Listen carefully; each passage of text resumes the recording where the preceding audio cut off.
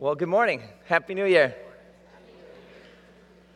For those of you who were fortunate enough to be at one of the Christmas Eve services, you had the opportunity to hear my wife Melissa tell North Flat that this year she prayed and asked the Lord to show her what Christmas presents she should get for each of the people she was buying for. I have to admit I wasn't quite that smart. But in early December, I did do this. I said, Melissa, why don't you just tell me, what would you like for Christmas? What would bless you? I know you're not supposed to do that. You're supposed to be intuitive enough to figure it out, or I guess now even ask for some divine guidance in the process. But imagine my surprise when I got this for an answer. I'd like a coupon that I could give you whenever you start to get angry, raise your voice, or have a snarky tone, that I can give to you, and you need to promise that upon receiving this coupon, you will immediately stop and back off until you're filled with God's Spirit again. That's what I want for Christmas this year. What do you do with that, right? It's like, it's not even try harder or go to counseling or get me this sweater. It's when you get triggered, when you start to get nasty, I want to have a pause button where I can stop you until the Spirit-filled Bryce can reappear. I'm happy to report that it's been 10 days, and we've had almost 24 hours of family road trip, and I still have not had a coupon presented to me. So far, so good. Yeah. And for those of you who know me, you know that's not a small feat over the holidays. A couple weeks after that conversation with Melissa, I was interacting with someone about the progress of a ministry that I'm a part of, and I was expressing my frustration over the distance I felt between what God could be doing in unleashing His presence and power in the ministry and where we were. And I wasn't trying to be negative, but I was interrupted by the leader who said this, you know, Bryce, it feels like you set the bar so high that you always see failure. And frankly, I feel like you do that personally as well. And then you project this not quite good enough onto others around you. You don't seem to experience all the joy of what God's doing. You just see the glass half empty, if you will. And frankly, it's discouraging to be around you sometimes. You never seem to feel satisfied with what God is doing in your life or the lives of those around you. And that conversation got me thinking and reflecting a little bit on some of the interactions I've had with my children over the years. Dad, I feel like you always expect me to be perfect. It never seems like I'm good enough for you. Why must you always push me to be the best I can be all the time? Maybe I don't want to be the best, or maybe I'm trying my best and it's just not good enough for you. To top it off, you know, it's New Year's this past week, and it's a natural time of reflection on how the last year's gone and what your goals and priorities are going to be for the coming year. But as we start this morning, I'd like you to imagine, what if your best gift to your family this year could be the pause button? To stop you in place when you're getting out of control or even just a little fleshly until you can get recentered.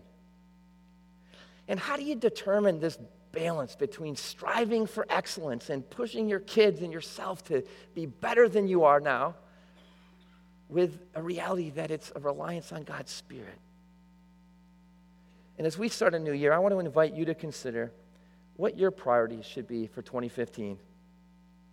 And I want to encourage you to let God speak to you about what His next steps might be for you. You know, a few years ago, our church leadership crafted a mission statement that reflects what we're about at Grace. And my sense would be many, if not all of you, can finish the statement. Grace is a mosaic striving to live like Jesus. Have you ever stopped to think, well, what does that really mean? What's it look like to live like Jesus? This morning, I'm going to address two aspects of it that I picture. I picture the first as unbroken connection with the Father. And the second one is unhindered flow of the Spirit's presence and power in our lives. And it's my desire that you will yearn more deeply at the end of our time this morning than you did coming in to hear the Spirit's voice in your life and to experience his presence and power, so that in 2015 you can more honestly say that you are passionately pursuing, striving, if you will, to live more like Jesus. Let's pray. Lord, would you burn into our hearts this morning a picture of what it means to live in unbroken connection with you and in unhindered flow of your Spirit's presence and power in our lives. We pray for a fresh movement of your Spirit this year in our life and in our churches. In Jesus' name, amen. So how did Jesus live? Unbroken connection with the Father. Listen to these verses. In John 8, we read that Jesus said, I do nothing on my own, but say only what the Father taught me, for I always do what pleases him. In John 5, Jesus explains, I tell you the truth, the Son can do nothing by himself. He does only what he sees the Father doing. Whatever the Father does, the Son also does. I can do nothing on my own. I judge as God tells me. So how did Jesus live? Constantly watching, listening, taking his cues from his Father. He didn't seek his own will, but to do the will of his Father. And he intended us to live the same way.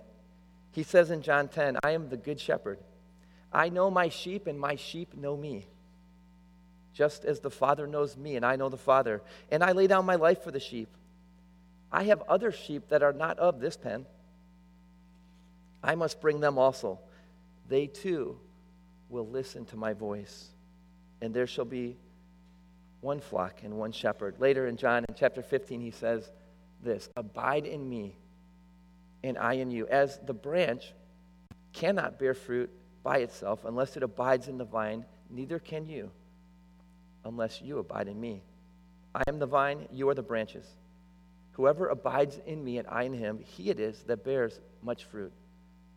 For apart from me, you can do nothing.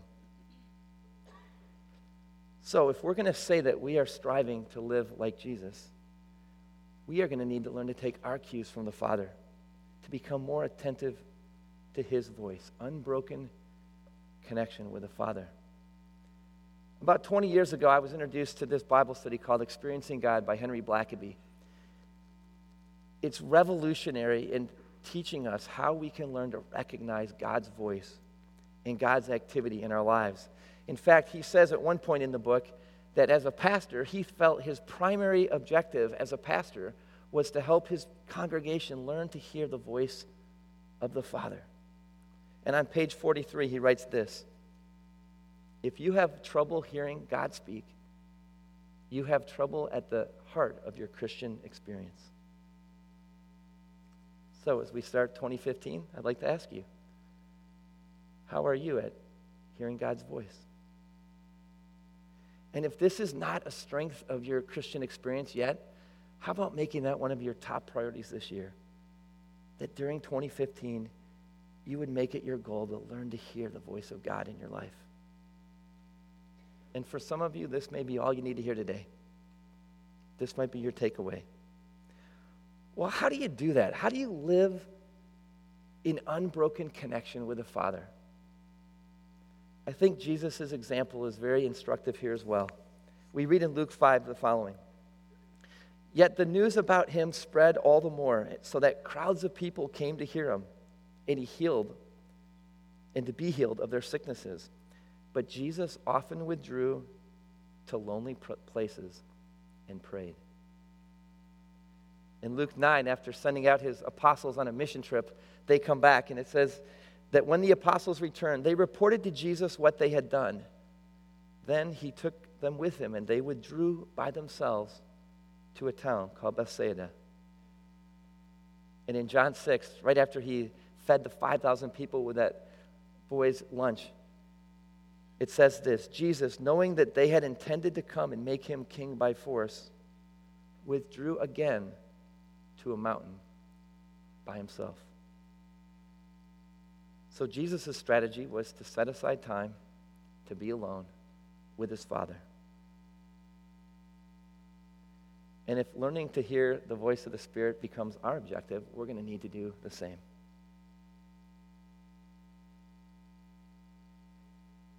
Perhaps for many of you, signing up for the retreat that was mentioned for the men and the women this winter is a great start to get away. Maybe for others of us, we need to start taking the concept of Sabbath a bit more seriously. I know I always like to think about that more after football ends. But wouldn't we all be benefited?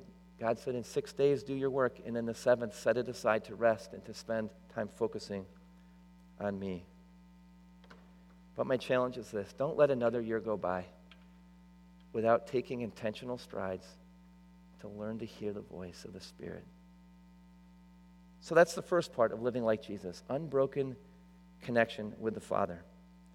But Jesus also lived with an unhindered flow of the Spirit, the Spirit's presence and power in his life. In a few minutes, we're going to start looking at a bunch of verses, and I want to just give you the roadmap so it doesn't seem too overwhelming to you. But I'm going to start here and say this: Jesus' experience was one of the Spirit's power and presence. Then we're going to look at his 12 disciples. The apostles' experience was also one of the Spirit's power and an experience of the Spirit's presence in their lives. And then we're going to look at other followers' experience, and I hope to come to the conclusion that you'll accept that we too were meant to experience the presence and power of the Holy Spirit in our lives. First, Jesus. Let's hear what he said about himself before he started living it out. This is in Luke 4, right after he's come back from being tempted for 40 days. It says that Jesus returned to Galilee in the power of the Spirit. On the Sabbath day, he stood up to read, and he found the place where it is written, "The Spirit of the Lord is on me, because he has anointed me to proclaim good news to the poor. He has sent me to proclaim freedom for the prisoners and recovery of sight for the blind, to set the oppressed free, to proclaim the year of the Lord's favor." Then he began by saying to them, "Today, this scripture is fulfilled in your hearing." So that was the promise. God's Spirit is on me, and I'm going to be bringing his presence and his kingdom and his power to you. In Luke 5, we read this: one day, Jesus was teaching, and Pharisees and teachers of the law were sitting there. They had come from every village of Galilee and from Judea and Jerusalem. And the power of the Lord was with Jesus to heal the sick. In the next chapter, we read that the people all were trying to touch him because power was coming from him and healing them all. A couple chapters later, he's walking along and he stops the crowd and he says, "Hey, who was that? Who touched me?" And his disciples are like, "What do you mean? Everyone's touching you." And he said, "No, someone touched me. I know that power has gone out from me." I love how Peter describes it in Acts, looking back on what he experienced. He said, "God anointed Jesus of Nazareth with the Holy Spirit and power. And he went around doing good and healing all who were under the power of the devil, because God was with him." So, if we're going to passionately pursue living like Jesus, we have to at least start at a base level that Jesus was a conduit of God's presence and power moving forth around him. But he also intended his followers to live this way. In Luke 9, we read this: when Jesus had called the 12 together, he gave them power and authority to drive out all demons and to cure diseases. And he sent them out to proclaim the kingdom of God and to heal the sick. There was proclamation and there was demonstration. In the next chapter, it says, after this, the Lord appointed 72 others and sent them 2 by 2 ahead of him to every town and place where he was going to go. Heal the sick who are there and tell them the kingdom of God has come near to you. The 72 returned with joy, and they said, "Lord, even the demons submit to us in your name." So Jesus transferred his way of living first to the 12 disciples and then to the 72. And in Acts 1:15, we read that there were 120 people gathered together in the room in Jerusalem on the day of Pentecost when the Holy Spirit came. Acts 4 describes the following: with great power, the apostles continued to testify to the resurrection of the Lord Jesus, and God's grace was so powerfully at work in them that there were no needy persons among them. For from time to time, those who owned land or houses sold them, brought the money from the sales, and put it at the apostles' feet, and it was distributed to anyone who had need. So the Spirit's outpouring not only resulted in miraculous powers and healings, it also resulted in miraculous generosity, an expression of what can we do to meet the needs around us. I don't know about you, but this wasn't exactly my experience in church growing up. I grew up in a fairly strong, Bible-based Christian home. We didn't see an awful lot of healing, power. I was actually told that, well, it doesn't happen anymore. That was for the early church, and once we got the Bible written, we didn't really need it. We don't really need God to do that anymore. We just need to have faith, and that's how I've lived a good chunk of my life. Memorize the Bible, learn the theology, follow the rules. That's what my Christianity amounted to. I had not seen anyone I knew come to faith in Christ until I was in college. And I'd never really been a part of a church that was actually working, where people were coming to faith and it was changing their lives, until I started attending Willow Creek in Chicago in college. I wonder, is it for today? What's it mean to say we are passionately pursuing living like Jesus? Is it possible that there's more that God wants us to be pursuing and open to and seeking than we have been? Listen to the way Jesus described what was occurring in him and what was going to be occurring in us. This is from John 7. Whoever believes in me, as the scripture has said, rivers of living water will flow from within them. By this he meant the Spirit, whom those who believed in him were later to receive. In John 14, he's giving his kind of message the last night he's alive, and he's telling them he's about to leave them. And in the midst of it, he says, I tell you the truth. Anyone who believes in me will do the same works I have done, and even greater works, because I'm going to be with the Father. In Acts 6, we read about Stephen. It says, Stephen, a man full of God's grace and power, performed great wonders and signs among the people. And Stephen wasn't an apostle. He was part of the My Father's Business food distribution team.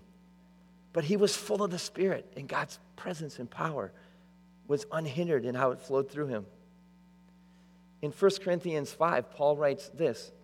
He's making a point we're not going to get into, but he says this: when you are assembled, and I'm with you in spirit, and the power of our Lord Jesus is present.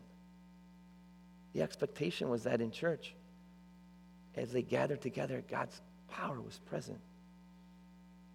Of his own ministry, he writes this earlier in the book of 1 Corinthians. My message and my preaching were not with wise and persuasive words, but with a demonstration of the Spirit's power, so that your faith might not rest on human wisdom, but on God's power. So what do all these verses indicate? Jesus lived under an anointing of power from God's Spirit. Jesus delegated this power to the disciples, and Jesus said we would receive the power and presence of the Spirit in our life also. He said we would also do the works he did, and even greater. And the expectation of God's power being released continues into the church. Listen to this from the book of James. Is anyone among you sick? Let them call the elders of the church to pray over them and anoint them with oil in the name of the Lord. And the prayer offered in faith will make the sick person well. The Lord will raise them up. If they have sinned, they will be forgiven. Therefore, confess your sins to each other and pray for each other so that you may be healed. We were created to live like Jesus, in unbroken connection with our Father, in an unhindered flow of the Spirit's presence and power in our lives. And I'd like to ask you, if that was available, would that not be something you could get excited about pursuing this year? You know, it's always interesting when you're trying to pull together what to communicate and trying to think of illustrations, and is it really what God wants to say or not? I had an amazing meeting on Tuesday this week. A gentleman I've known for about 5 years or so, lives in Nashville, Tennessee. He's actually in the finance trading business. He was in town, had a chance to meet with him, and as we were interacting, he said, you know, my background of my faith, I grew up in a really strict kind of Protestant sect. In fact, we thought we were the only ones that would be in heaven, our little group. I was taught that the miracles and that the power of the Spirit ended at the time the Bible was written.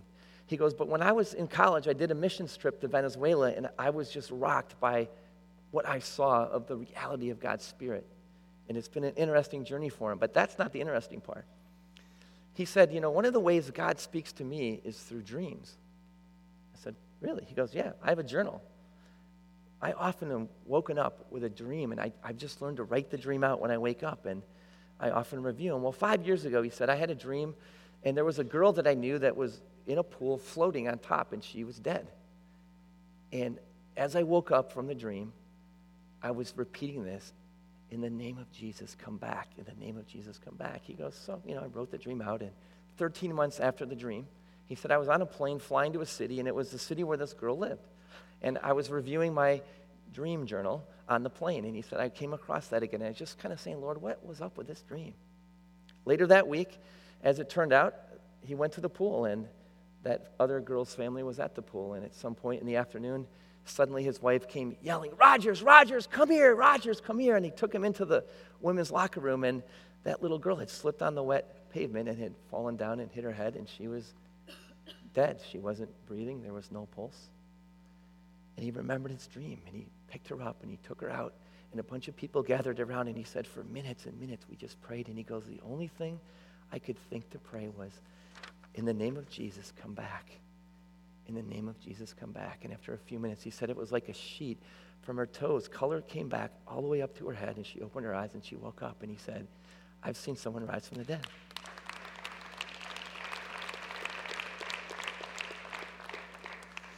And I thought, what a gift, Lord. I guess I will communicate this to the church today. A mosaic, passionately pursuing a life of unbroken connection to the Father, an unhindered flow of God's Spirit's presence and power in our lives. I wonder, how hungry are you for a faith experience like that as we start the new year? My goal this morning has been to whet your appetite and your hunger to yearn for more of what God might want for you in terms of hearing his voice and experiencing his reality. And I'm convinced that this is the greatest way to live. I mean, think about it. If all we have to offer our friends and our family and those we know in the community whose lives are in deep need of help is try a little harder, memorize some more verses, and work harder. And if you just read the Bible every day so you could finish it in the year, then you would be a good religious person. Religion, it focuses on the wrong things. It's outer appearance. It's comparison. It's not life-giving often. And this is exactly what we believe God is leading our church to in 2015. Let me encourage you to consider several things as we begin our new year. And the first one is this: time alone with God. You can call it quiet time. It could be Sabbath. It could be retreat. It could be journaling. Maybe your commute time in your car changes, and it's not talk radio or not nonstop music, but it's listening, it's interacting, it's hearing. Before we're done, I'm going to ask us to pray and say, Jesus, what would you like me to do to foster more of an ability to hear your voice this year? But I got to tell you, the second thing that we're really excited about is this Church Without Curtains. We have more than 85 small groups ready to be launched. Yeah. And this is what the goal of Church Without Curtains is. A church where God is known and loved, and a church where you are loved and known. A church without pretense, where we're not just trying to follow a bunch of rules and compare ourselves, but we're going to get more honest, and we're going to open our lives to be able to hear what God is saying to us. We'd love to see 800 to 1,000 of our church for 8 weeks learning to follow Jesus together. And we think if you'll sign up for this, it has the potential to turbocharge your year and your journey with Christ in a really powerful way. But there's another opportunity that Grace has that I'd like to challenge all of you to consider. It's called restorative prayer. Norflet's wife, Shanae, is the one that heads it up. And there are trained prayer facilitators that, in essence, they're guiding you to have a conversation with God. It's all about helping you learn to hear God's voice for yourself. And I got to tell you, there's a lot of things in our lives that short-circuit the circuit, that clog the arteries, if you will, whether it's unforgiveness or bitterness or fear or unconfessed sin. And it's been incredible the way that this has been impacting people. I asked for a few illustrations, and there's no names here, and this is confidential what happens, but I think this will maybe just encourage some of you to take the next step. There's a woman in our church that has suffered with insomnia for years. She tried everything, doctors, pills. And in a restorative prayer session, the reality that as a child she'd suffered abuse that had happened at night came up, and there was forgiveness, and there was confession, and there was a healing that occurred. And after that, she's been sleeping through the night. How would that affect your life with God, to be freed of something that had such a grip on you? There's a man who articulated that he grew up not receiving much love from his dad as a young man or as a child. And God spoke to him from a passage and said, "I've longed to give you the love you need, but you've been unwilling to receive it." And after a time of forgiveness of his dad and of repentance and partnering with this kind of intellectual faith, a deep experience of God's love for the first time that's changed the trajectory of his life. Just before Christmas, I submitted to a restorative prayer session with Norflet and Shanae. And God brought up some areas of unforgiveness that I had that I kind of had an inkling that something was a little off, but it needed to be dealt with. Some areas of fear where I really wasn't trusting God, that had come from, my whole life with my family of origin. It was able to be cleaned out, and there's a clear ability to discern and hear because of the clutter getting removed. And God gave me a great picture of what I was to be about, that I would spend more time being filled with his presence and love as a conduit to flow out. We'd like every elder, staff, small group leader, lay ministry person, participant in our church, spouses, in other words, everyone, to consider signing up for one of these this year. My goal would be that Shanae and her team would be doing 10 of these a week so that 500 of us might have this experience of a restorative cleansing experience to open up your ears and your ability to be in unbroken connection to God and an unhindered flow of his Spirit in your life. And I feel I'd be remiss if I didn't just touch on the concept of healing prayer. God's begun to do some amazing things in our church in the last year and a half. One of our youth interns had a paralyzed arm after a surgery a decade ago that was restored and released through prayer. Another woman with significant knee and leg pain for over a decade experienced 100% healing during a prayer time this summer. At our last listening room, someone came and had incredible pain in their tailbone, and after prayer that night, it was released.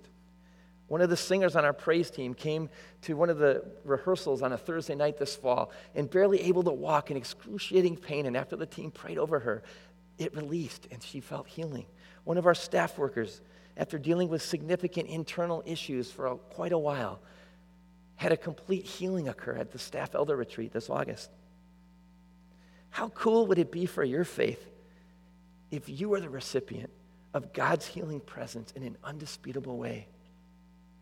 So if you're sick, I want to encourage you to call and ask for the prayer team, ask for the elders to pray for you. Let's begin to do what James says and see if God might begin to pour out his healing and his presence in our church in a powerful way. And I just wanted to touch on something that Norflet said at the end of November. He kind of gave this picture of this mosaic as he saw it. And I can't do it justice to the way that he painted that picture. But he said, do you see how unique our church is? We have millionaires sitting next to people on public assistance. We have people that are extremely educated with people with little education. We have people who are running businesses and have people working for them and others that are working for themselves. We have people that are from Catholic backgrounds and from Protestant, strict backgrounds like I came out of, and charismatics and Pentecostals. And we're all here together saying, we are on a journey where we're pursuing living like Jesus. Can you imagine the impact in our city? Because we're so different, if we all began to hear God's voice a little more and experience more of his presence and power.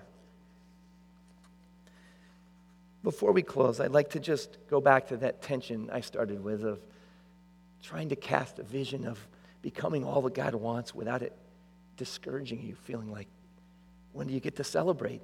Is it always just work harder? Listen to this from Galatians. Paul writes this. Let me ask you this one question. Did you receive the Holy Spirit by obeying the law of Moses? Of course not. You received the Spirit because you believed the message you heard about Christ. How foolish can you be? After starting your new lives in the Spirit, why are you now trying to become perfect by your own human effort? Have you experienced so much for nothing? Surely it was not in vain, was it? I ask you again, does God give you the Holy Spirit and work miracles among you because you obey the law? Of course not. It's because you believe the message you heard about Christ. It's not try harder to be a good Christian. It's trust and it's faith. It's God's Spirit moving in and through us. And as we close, I'd like you to just pray with me as I invite you to ask some questions and to try to hear what God might say to you. Let's pray. God, as I begin 2015 and look forward to becoming more like Jesus, living more like he did this year, unbroken connection with you, unhindered flow of your Spirit's power in my life, is there anything you want to say to me about my level of passionate pursuit of you?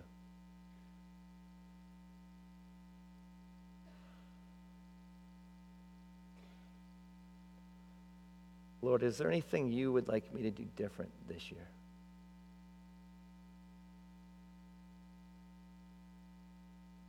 Do you want me to be a part of the Church Without Curtains small group? Should I submit to a restorative prayer session? Are you calling me to withdraw to a quiet place regularly this year to hear, pray, read? Or are you maybe asking me to begin to step out in faith and begin to believe that you want to pour out your Spirit through us to people around us? And God, how do I passionately pursue a relationship with you without it becoming self-effort, human energy, versus relying on your Spirit? We're going to have a song played, and our prayer team is going to be up front. If you sense God stirring in you, if there's anything you would like prayer for, I want to invite you to come forward during this song and just continue to be listening what God might be saying to you.